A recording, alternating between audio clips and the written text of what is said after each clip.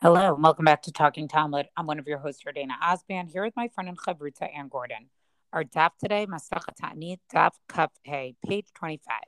Just a quick reminder to please sign up for our CM on Masachet Ta'anit, which God willing will take place on December 12th. The registration form is on our Talking Talmud Facebook page, or you can send me and Ann an email. And we look forward to finishing this Masachet and starting a new Masachet with all of you.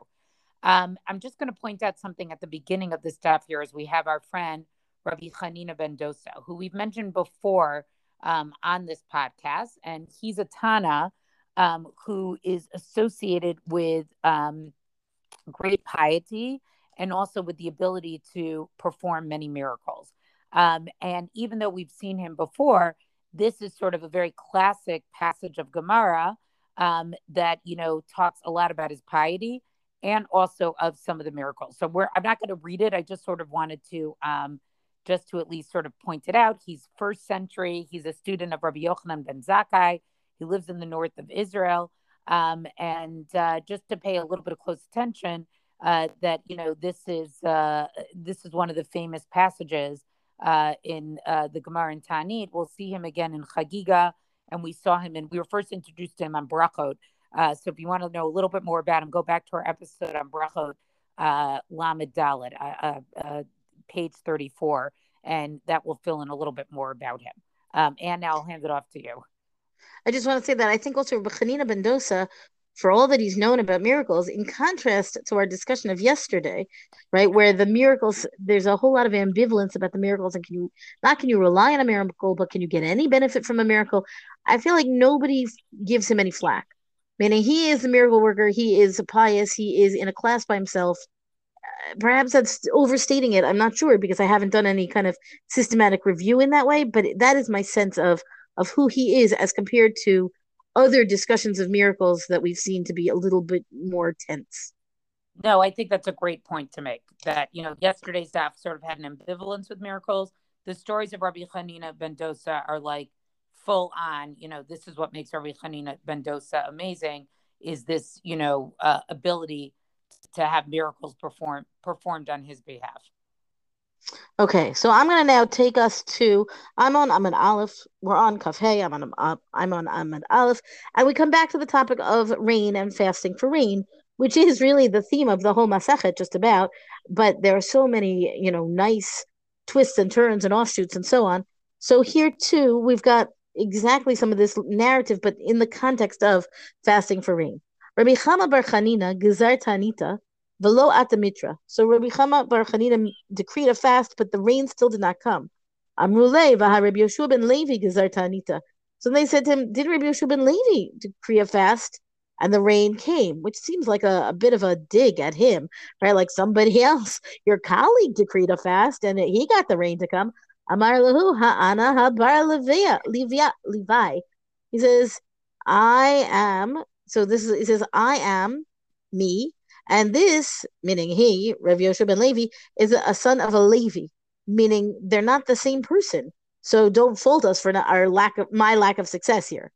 Amrulei, the native in Kavin Datin.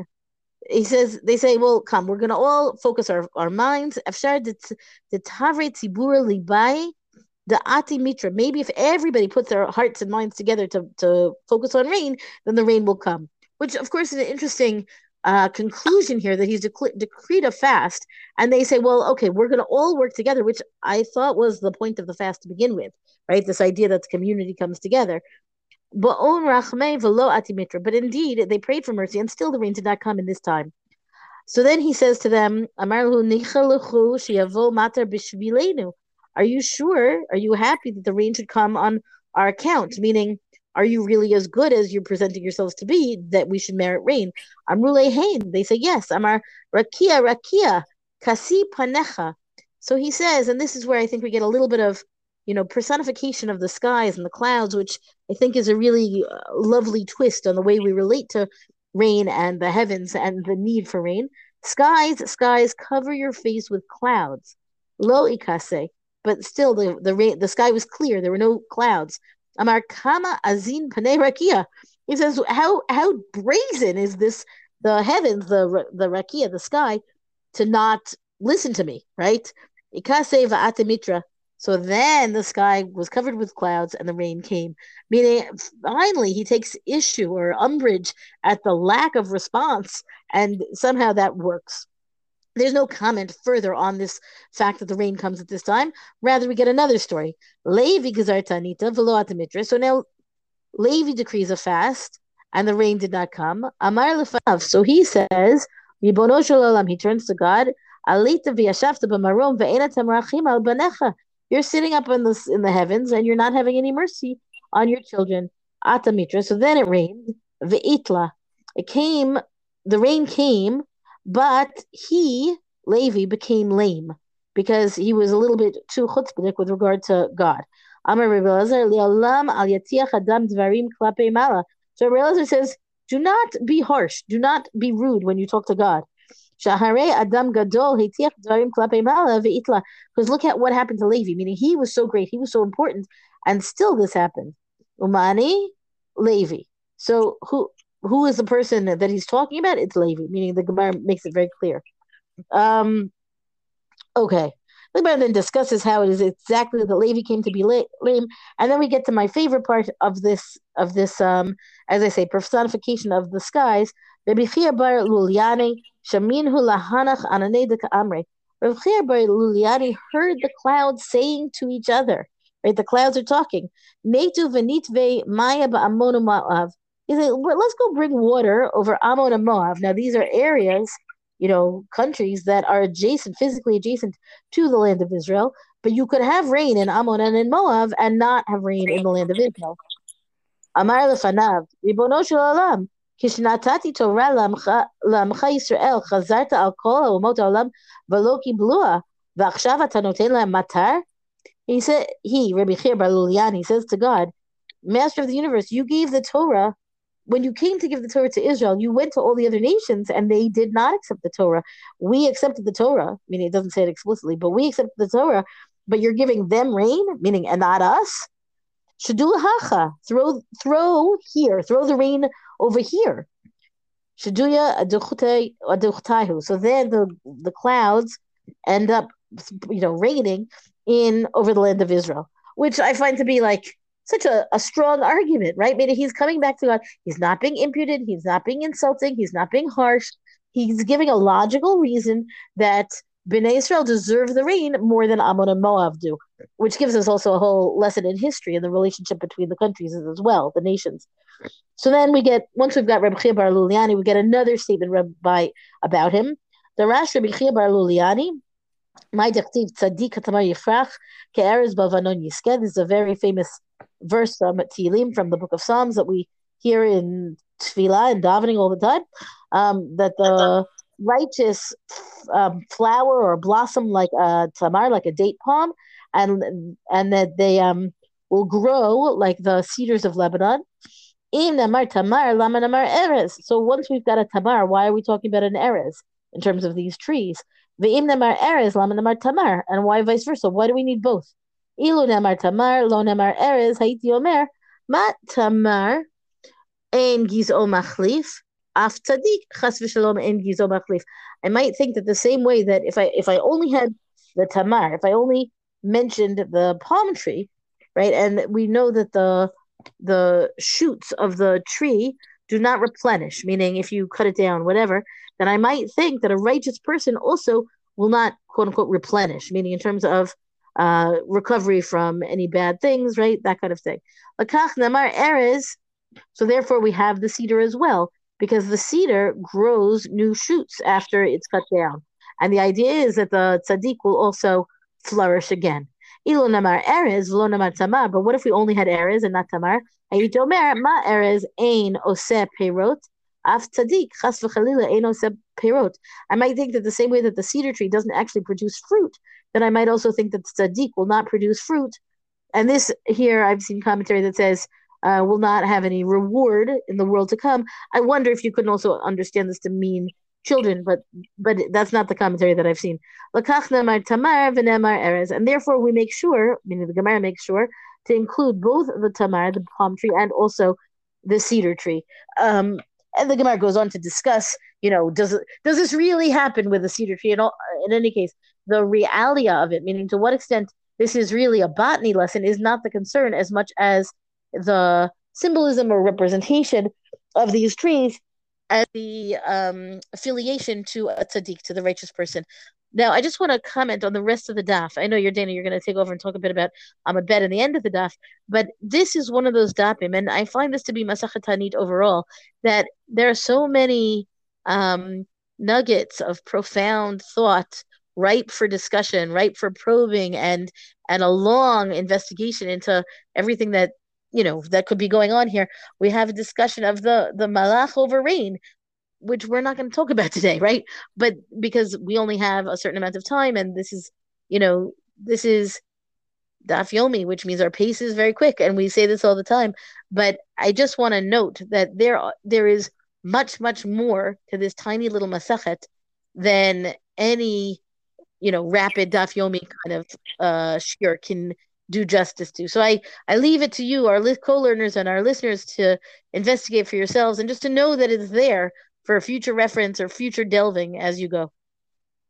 No, that's for sure true. And I'll just, mention outside, you mentioned the angel, and the whole concept of angels as they appear in Gemara is very interesting. Probably could be its own multi-episode, a few episodes of this podcast. But the angel mentioned here is, associated as being the angel of rain. And also just pay attention to the story of Rabbi Eliezer and Rabbi Akiva. That's our friend Rabbi Eliezer ben Hyrcanus, who sort of has this, let's say, more charif, temperament. And we see sort of that, it said it explicitly here that Rabbi Akiva gets answered because he's more forgiving. So when we read more about Rabbi Eliezer and Rabbi Akiva, this Gemara in Tanit is important in terms of filling out their entire personality. So just wanted to make note of that.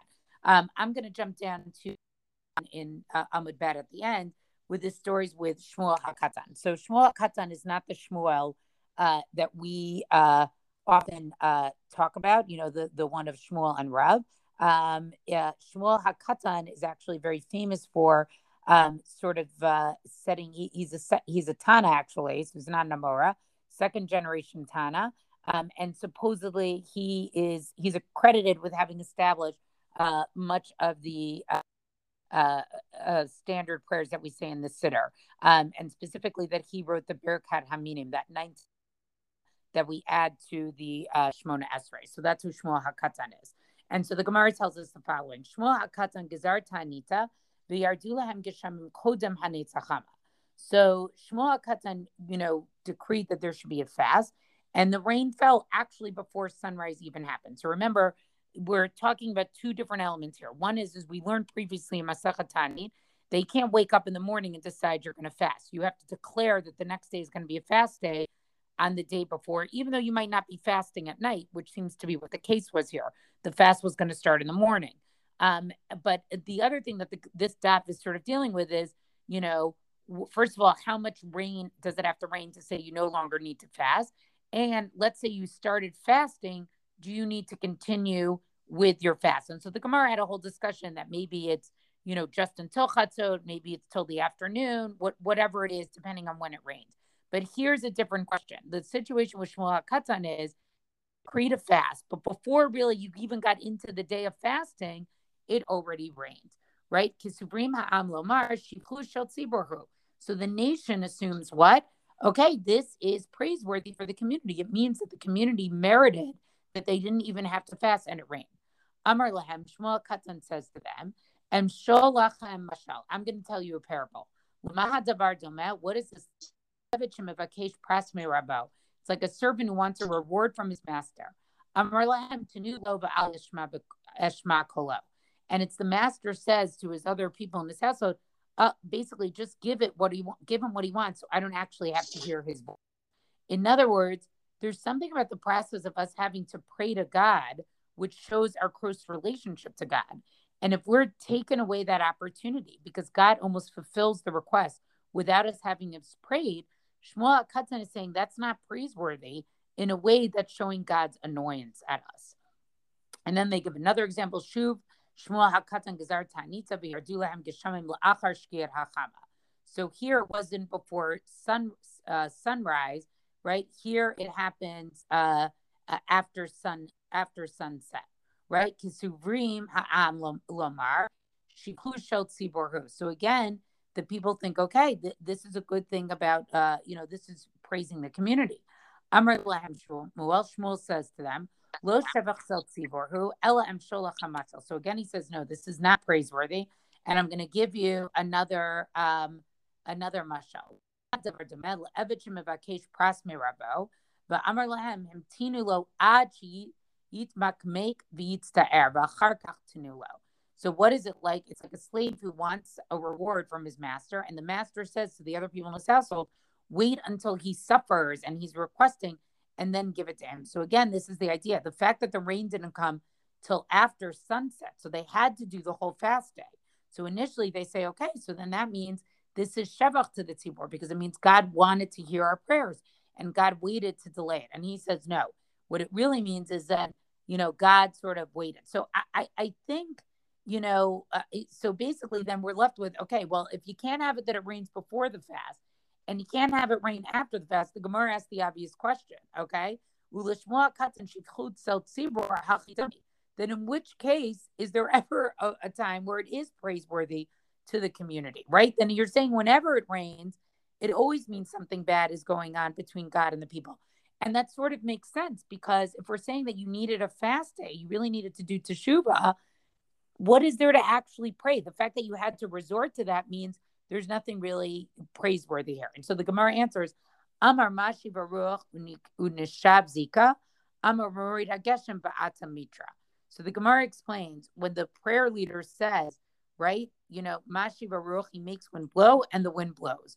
Or when he says the rainfall and the rain falls. So I think the way to understand this is that there's sort of this balance that Shmuel Katzan is saying, which is like, you want to see that God is open to prayer, right? So the prayer leader gets to the point of saying, Mashi Baruch Amorid Hagashem, but the prayer is answered immediately. It's not the rest of the day. As soon as the prayer leader says, as soon as the Shliach Tzibur says, Mashi Baruch Amorid Hagashem, those things actually take place. And I think that's interesting if we look at some of the prior stories we had where, somebody, a Tana or an Amora did something, right?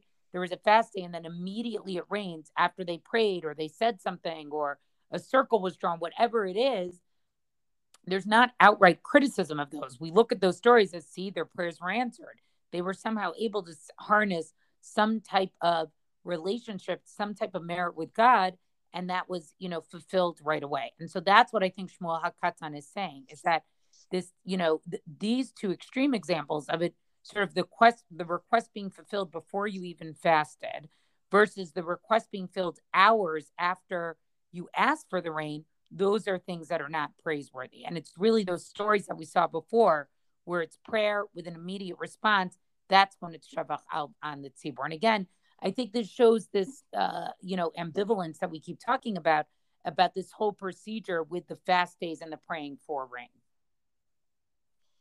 That's our DAF discussion for the day. Thank you for joining us. Rank us, review us where you get your podcast.